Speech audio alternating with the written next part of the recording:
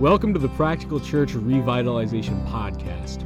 We look at revitalization in real time, examining the ups and downs of revitalizing and replanting historic and legacy churches throughout New England and the U.S.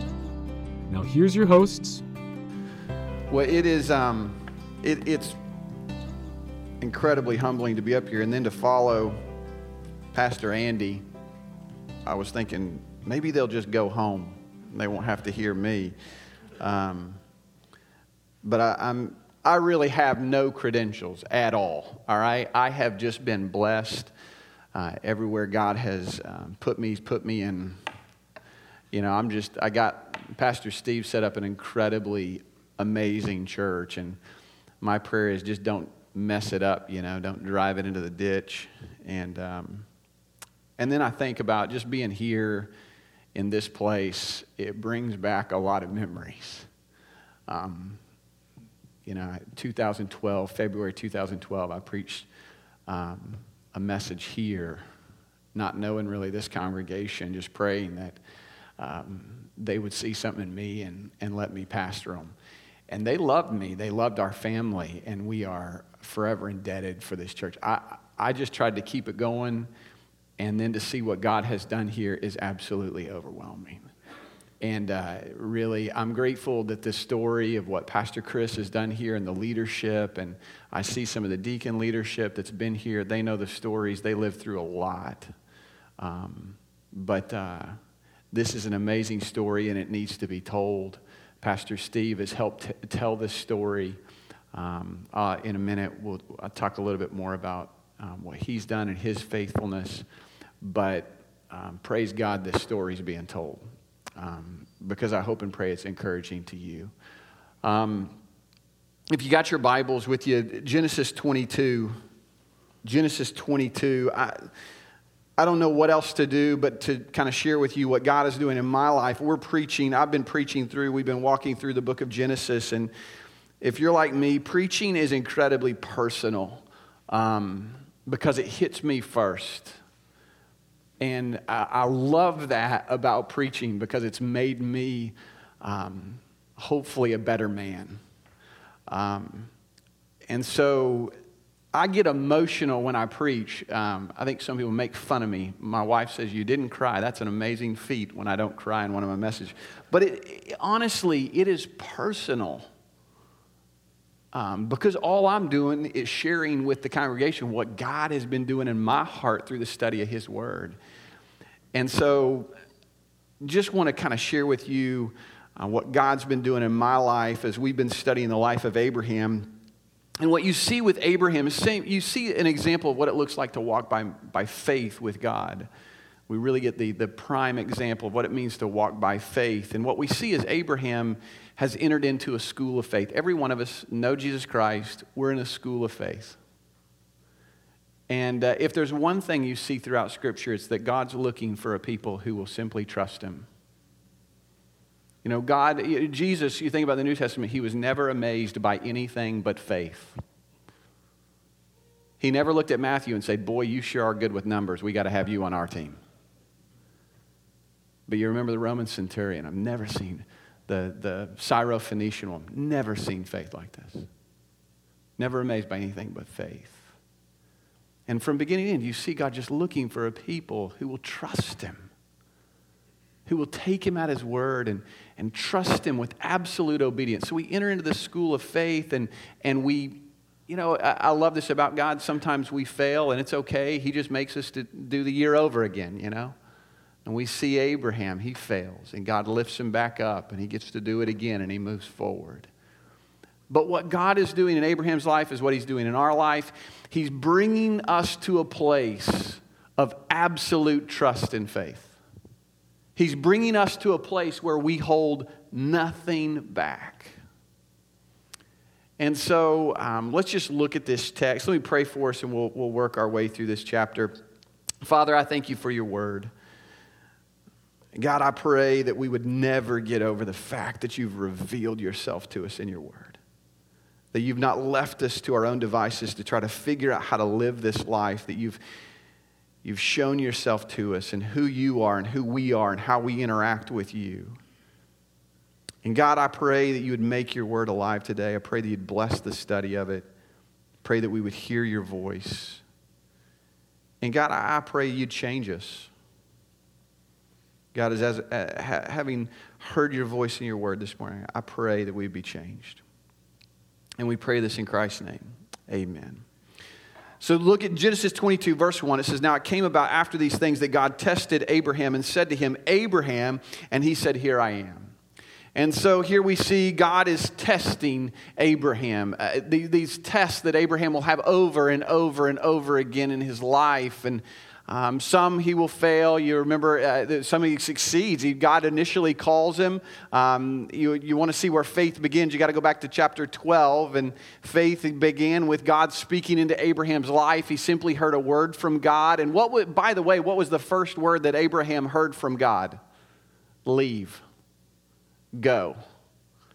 And you see there, beginning of faith is that people of faith are always leaving what they're comfortable with and going to something better that God has for them. And he had to leave. And Abraham just got up and left and he obeyed. But then what happened? God brought a famine. And what did he do? He didn't trust God. And he went down to Egypt and he got himself in all kinds of trouble and he failed. And then just a series of tests. And what God does in Abraham's life, he does in my life. That God brings me and my wife through tests where he knocks out props from underneath us and he puts us in these positions where he stretches us and grows us. Why does God test us? Is it just that God's mean, that God loves to see us squirm? No, we know what God is doing. He's changing us. God tests us because he knows that the only life that's really worth living is a life of absolute trust and obedience in him. And so he's bringing Abraham to that place. Well, then look in verse 2. He said, take now your son, your only son, whom you love, Isaac, and go to the land of Moriah and offer him there as a burnt offering on one of the mountains of which I will tell you. Notice how God describes Isaac. I want your son. I want your only son. I want your only son whom you love. God says, I don't want Ishmael. I don't want your servant Eliezer. I don't want Lot. God is putting his finger on the one area of Abraham's life that he loves, he treasures, and he values most. God is going to see just how far Abraham is willing to go in his service to him. And the test that God is bringing him into here, it's profoundly mysterious. The commentators will say, well, you know, child sacrifice was somewhat common in that culture. But we know how God feels about child sacrifice. He tells us in his word in Numbers 20, God forbids child sacrifice. He hates child sacrifice. And yet right here it appears that he is leading Abraham into it. And the unreasonableness of this test is compounded by the fact that the one promise that God has brought Abraham into, that Abraham sometimes strays from and God is continually bringing him back to, is the promise that you will have what? You'll have a son. And now that God has given him a son, he wants to take him away. And we wouldn't fault Abraham for in this situation thinking, what kind of God am I following here? What kind of crazy plan is this? Unreasonable test. But what is Abraham's response? You see in verse 3, Abraham rose early in the morning, saddled his donkey, took 2 of his young men with him, and Isaac his son, and he split wood for the burnt offering, and arose and went to the place of which God had told him.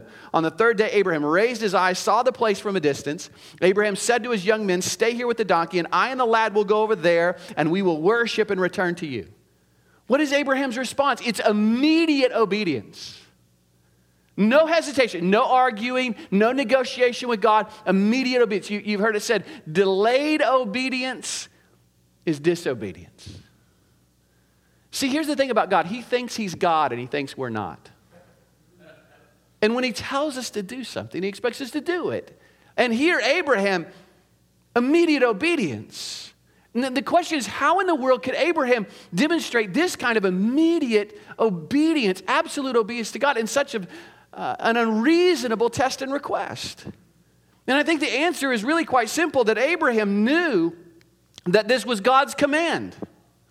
And at this point in Abraham's life, because certainly we know he didn't always respond this way, but at this point in Abraham's life, he's come to a place where he has learned that whatever God commands him to do, he could trust him without reservation.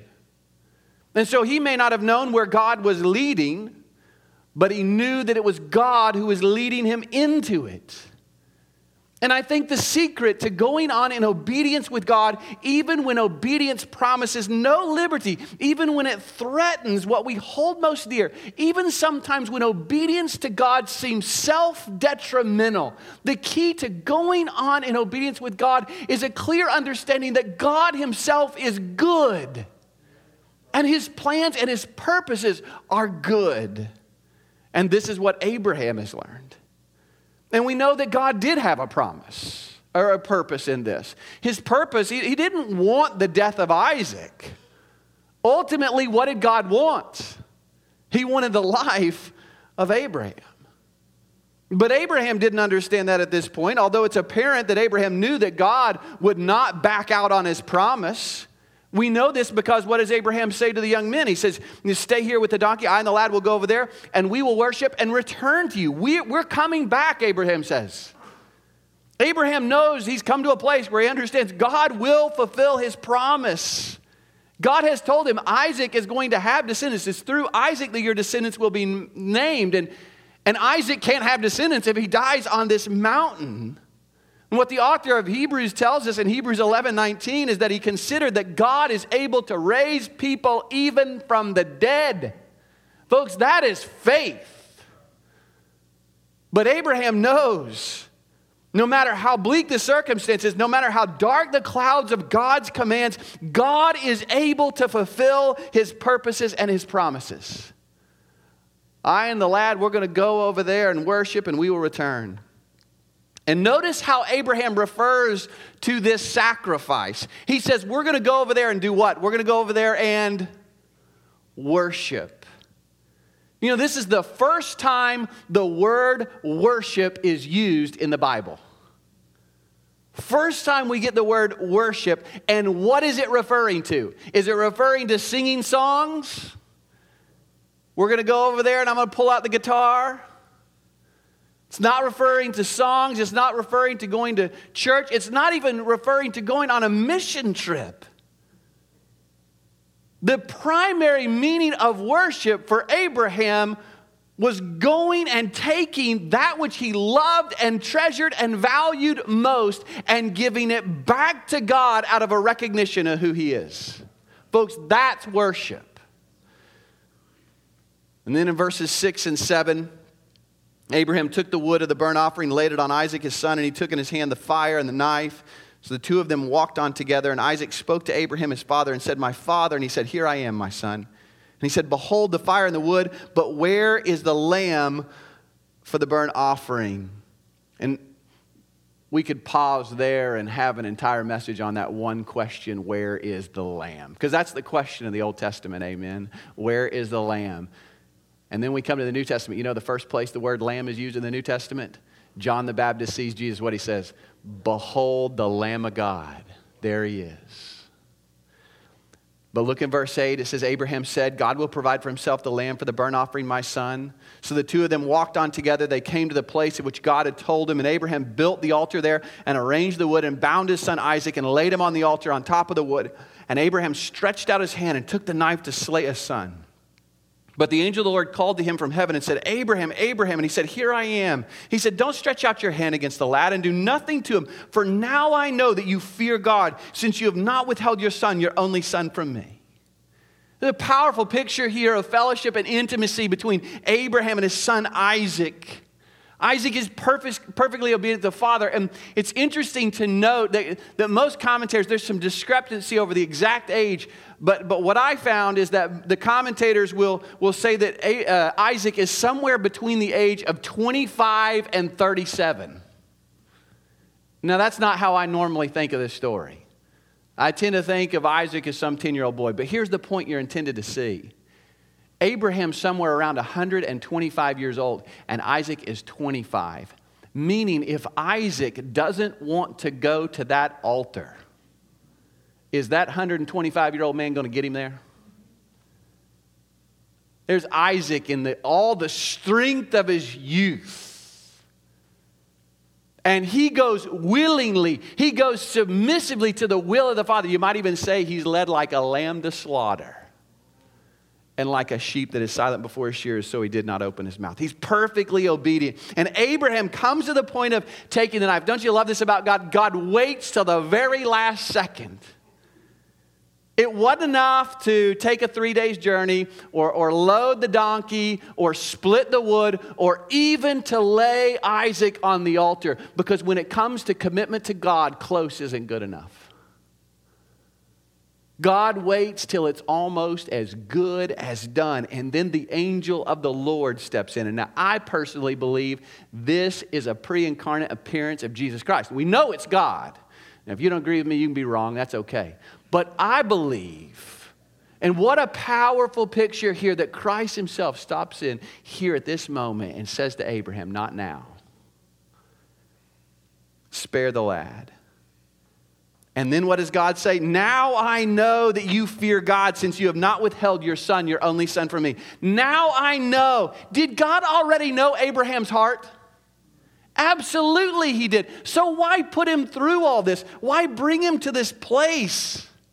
Because God longs to see his heart demonstrated in a physical way through obedience. You got wives, some of you got your wives here. My wife knows I love her. But there are times she longs to see that love demonstrated in a physical way. See, God doesn't want a people who simply love his word. God doesn't want a people who simply admire his word. God wants a people who do his word. Because listen, it's possible to be theoretically committed to the word of God and yet living in sin and disobedience. You ever been there? What God wants is people who do his word. I don't know how many times I tell my boys as a parent, I don't know if you as parents ever say this, but when are you going to learn to just do what you're told? It always works out better when you just do what you're told. I wonder how many times God has said of me, when will you just learn to do what you're told? God says, now I know because you've not withheld your son. God wants absolute obedience, a people of limitless trust. God says, now that you've held nothing back. You know, as I studied this, we all kind of long to hear God say of us, well done, good and faithful servant. As I study this, you know what I long to hear God say to me one day? You held nothing back. In service to me, you held nothing back. You see what God is doing in Abraham's life, what he's longing for in my life, in your life, throughout his words, of people who will trust and obey. Don't we sing that song? Trust and obey, for there's no other way to be happy in Jesus but to trust and obey. Such simple words, but such profound truth that really the keys, everybody's looking for the keys, the spiritual success and growth. And the keys really to unlocking all that God wants to do in your life, in my life, is simple trust and absolute obedience to his word. In verse 13, Abraham raised his eyes, looked, and behold, behind him a ram caught in the thicket by his thorns. And Abraham went and took the ram, offered him up for a burnt offering in the place of his son. Abraham called the name of that place, the Lord will provide, as is said to this day. In the mount of the Lord it'll be provided. What an amazing moment for Abraham. Just as he's about to take the life of his own son, God provides a substitutionary sacrifice to take the place of his son. God provides a ram in the thicket, and that ram will take the place of his son Isaac and bring salvation to him. And the name is, the place is named Jehovah Jireh. God will provide. We throw that name of God around a lot, Jehovah Jireh. But notice here the primary context of God who provides is not providing finances. It's not about paying the bills, providing a job or a car, although God does provide those things. But the primary context is providing a substitutionary sacrifice so that Isaac can live. And then we see the reward. Look at verses 15 through 24 very briefly. And the angel of the Lord called to Abraham a second time from heaven and said, by myself I have sworn, declares the Lord, because you have done this thing and you have not withheld your son, your only son. Indeed, I'll greatly bless you, and I'll greatly multiply your seed as the stars of the heaven, as the sand which is on the seashore. And your seed shall possess the gates of their enemies. In your seed, all the nations of the earth will be blessed because you have obeyed my voice. God reiterates it. As I read this, I think of Saul. You remember, I think 1 Samuel 13, where Samuel says to King Saul, wait for me to offer the incense and the sacrifice, and you'll win the victory. The victory is yours if you'll just wait for me. And you remember what happens? Saul starts looking at the enemy. The enemy's growing bigger. His group's really small. And what does he do? He offers the sacrifice. And right when he offers the sacrifice, because Samuel's late, he's at a ball game, a barbecue. I don't know where Samuel's at. He's a late preacher. And he shows up. He looks up. Saul offers the incense, which he was told not to do. And he looks up, and who's coming? There's Samuel. And remember what Samuel says? It's an amazing passage. He says it basically to King Saul, God wanted to do so much through you, but you wouldn't obey him. And now we're going to have to get somebody else. I think it's one of the most sad passages in all of God's word. And right here, God says to Abraham, because you've obeyed, now we're going to crank the blessings into motion. Isn't that good? And then in verse 19, so Abraham returned to his young men, and they arose and went together to Beersheba, and Abraham lived at Beersheba. Now it came about after these things that it was told Abraham, saying, behold, Milcah has borne children to your brother Nahor. This is interesting. These verses almost seem inconsequential. You think, why is this here? God's basically telling Abraham, you're going to have nephews. Well, big deal. So what? Well, look on. By the way, if you're looking for the names of two boys, here you go, verse 21, Uz and Buz. Uz his firstborn, and Buz his brother, and Kemuel the father of Aram, and Kesed, and Hazo, and Pildash, and Jidlaph, and Bethuel. And Bethuel became the father of who? Rebekah. Now, folks, this just gives me chills right here. Because you know what God is saying to Abraham? I'm already working on a little girl for that little boy of yours. And they're going to have some children. And they're going to become 12 tribes. And they're going to become this great nation. You know, the point there is God is telling Abraham that your obedience doesn't just affect you. That as a result of Abraham's obedience to God, there will be generations that come after. There'll be an entire nation of people that will come after him and rise up and call him blessed because he obeyed God in his day. And the question that I would have for all of us this morning that I ask of myself is, who's going to later rise up and call me blessed because I obeyed God today?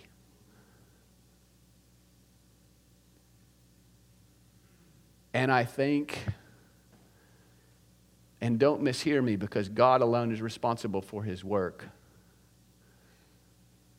But as I think about that, as I told Pastor Steve yesterday, I rise up and call him blessed because if he doesn't step out in faith to come over here and do a new work, I'm probably not here today. Now, I know God, don't mishear me, God can do whatever he wants to do. But if that man's not faithful in his day, not only am I not here, I don't know if this church is still here. Do you see the consequences? And I'm sure Pastor Steve didn't think of it in that way when he was in that moment. But God just asked him to move. And even when the odds were stacked against him, he obeyed. And my question to you today is, in what area is God asking you to obey him? And what generations of people are going to come after you who say, thank you for being faithful in your day to step out into an area of the unknown, even when you didn't have all the answers, to do something that was crazy and scary that is going to affect generations of people that come after you. That's the kind of obedience that God is looking for. You know, really, when you look at this passage, there's two main points. And the first is theological. If you miss this point, you miss the whole point of the text. The point of this, the really beauty of this text is that it's a picture of atonement. Amen? I mean, right here we get a picture of substitutionary sacrifice for sins. I love this because God's kind of getting down on our level and helping us to better understand the gift of his Son. Because I don't know about you, but I have a hard time getting into the mind of God. But I can identify with Abraham. I can identify with a dad who has a son that he loves. And I got 2 boys that I dearly love. And there are all kinds of points along the way when I would do anything. When I see them in pain and I see them hurting, I don't know about you, but I'd do anything to trade places with them. And then I start to think about giving my boys up for anybody. And what does Scripture say about what God has done for us? For God demonstrates his own love towards us in that while we were yet sinners. One will hardly die for a righteous man, though perhaps for a good man someone might dare even to die. But God demonstrates his own love towards us in that while we were yet sinners, Christ died for us. See, if we're not careful, we'll begin to picture the atonement of Christ as some android offering a robot.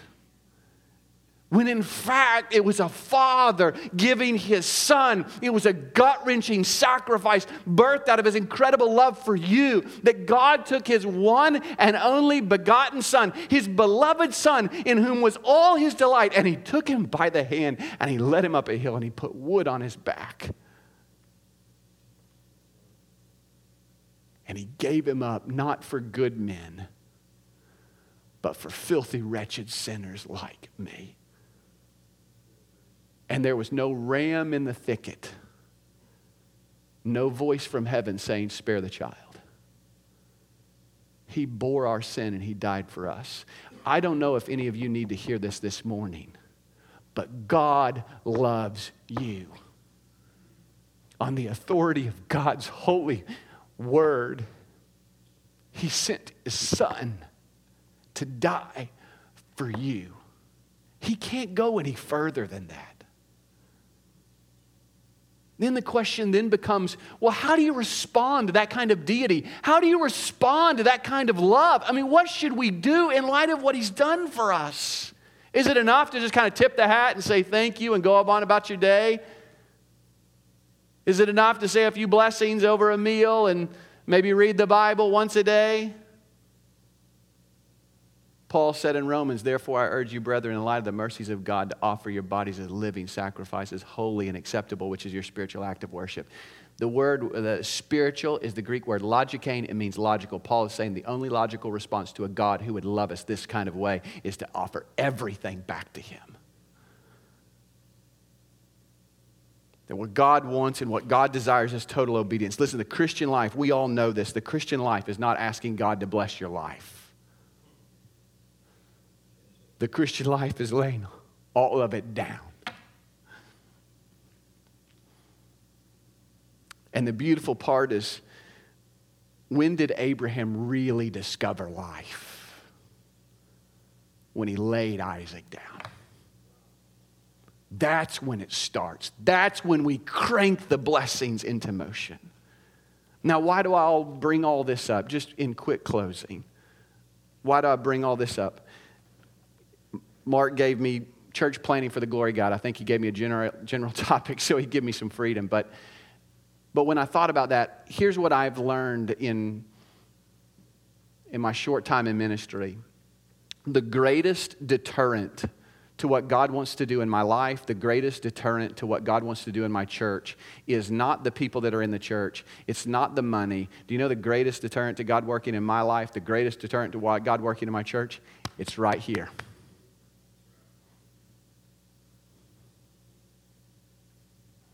And I'm constantly praying, God, protect Lenexa Baptist Church from Chad. Because sometimes I start to think that I got it figured out. And I realize I got to die. And listen, replanting requires death. And I know we're not talking about killing churches here. I don't know about all that. But I do know this, that Jesus said, if anyone wants to come after me, let him deny himself and take up his cross and follow me. You can't follow Jesus, and I guarantee you can't enter the work of replanting and revitalization unless you're willing to die every day to yourself, to your pride, to your own plans, to your own dreams, and lay it all down. Really, to me, when you think about the dying that involved, I mean, you've heard from Bud Jones and the pastor who was at Bonner Springs Baptist, and Tom Willoughby, who was here. You talk about dying. When it starts affecting your paycheck, now you're talking dying. And on the other side, there's a lot of dying on this side too. And then we're reminded too, what did Paul say? Whatever we lay down, whatever things were gained to me, I now count as loss. More than that, I count all things to be rubbish in view of the surpassing value of knowing Christ Jesus, my Lord. Whatever we lay down, it pales in comparison to what Christ laid down. Amen? And it pales in comparison to knowing Him. I want us to conclude one deal. Ted Traylor, I went to a conference like this.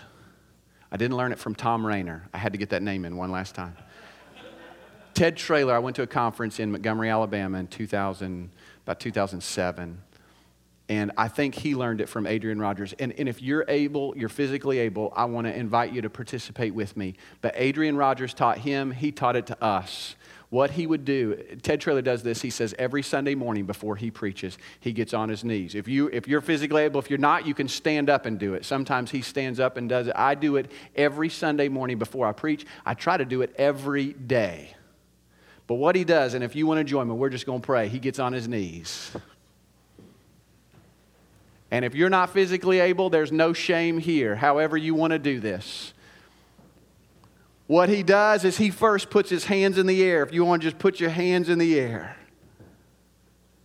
And just pray with me and I'll direct you. Father, we just praise you. We put our hands in the air. We get our knees, not because you hear us when we're in a different physical position, but because we want to demonstrate the attitude of our heart. And God, we want to humble ourselves before you today. And we lift our hands towards heaven. And we praise you that you're in control. We praise you that you're God of all creation. We praise you that you loved us and you sent your son Jesus to die on a cross for our sins. We praise you, Jesus, that you gave up the glory of heaven. You humbled yourself and was obedient to the point of death, even death on a cross. We praise you, Holy Spirit, for the work you've done in our hearts to convict us of sin and draw us to Christ. We praise you, Holy Spirit, that you never give up on us. Even when we fail, you're always faithful.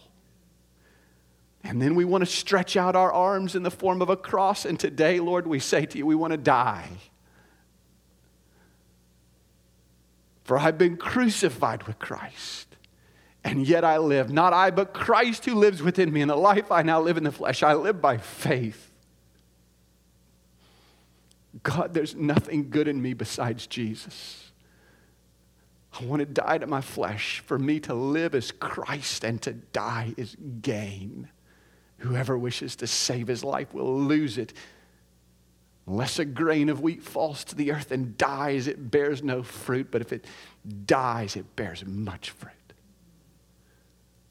God, we want to die. And then we put our hands out in front of us to receive. And we say to you, Lord, we put all of our life in front of you. We want to live open-handedly.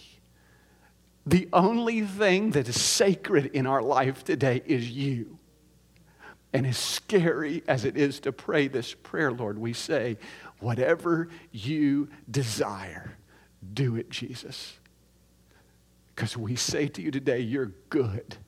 And your plans are good. We also put out our hands because we want to receive the Spirit. We want to be filled with the Spirit. And we know it's not about getting more of the Spirit, but it's giving more Spirit the control of our lives. And so today we turn over control. We ask you to fill us with your Spirit and fill us with your word as we pour ourselves out in ministry. God, fill us up to overflowing so that everybody that bumps into us will see the fruit of the Spirit, that love, joy, peace, no matter how hurtful people can be. Pray that they would see Jesus in us. Lord, work in our hearts for the glory of Christ, and we pray this in his holy, holy name. Amen. Amen. God bless you.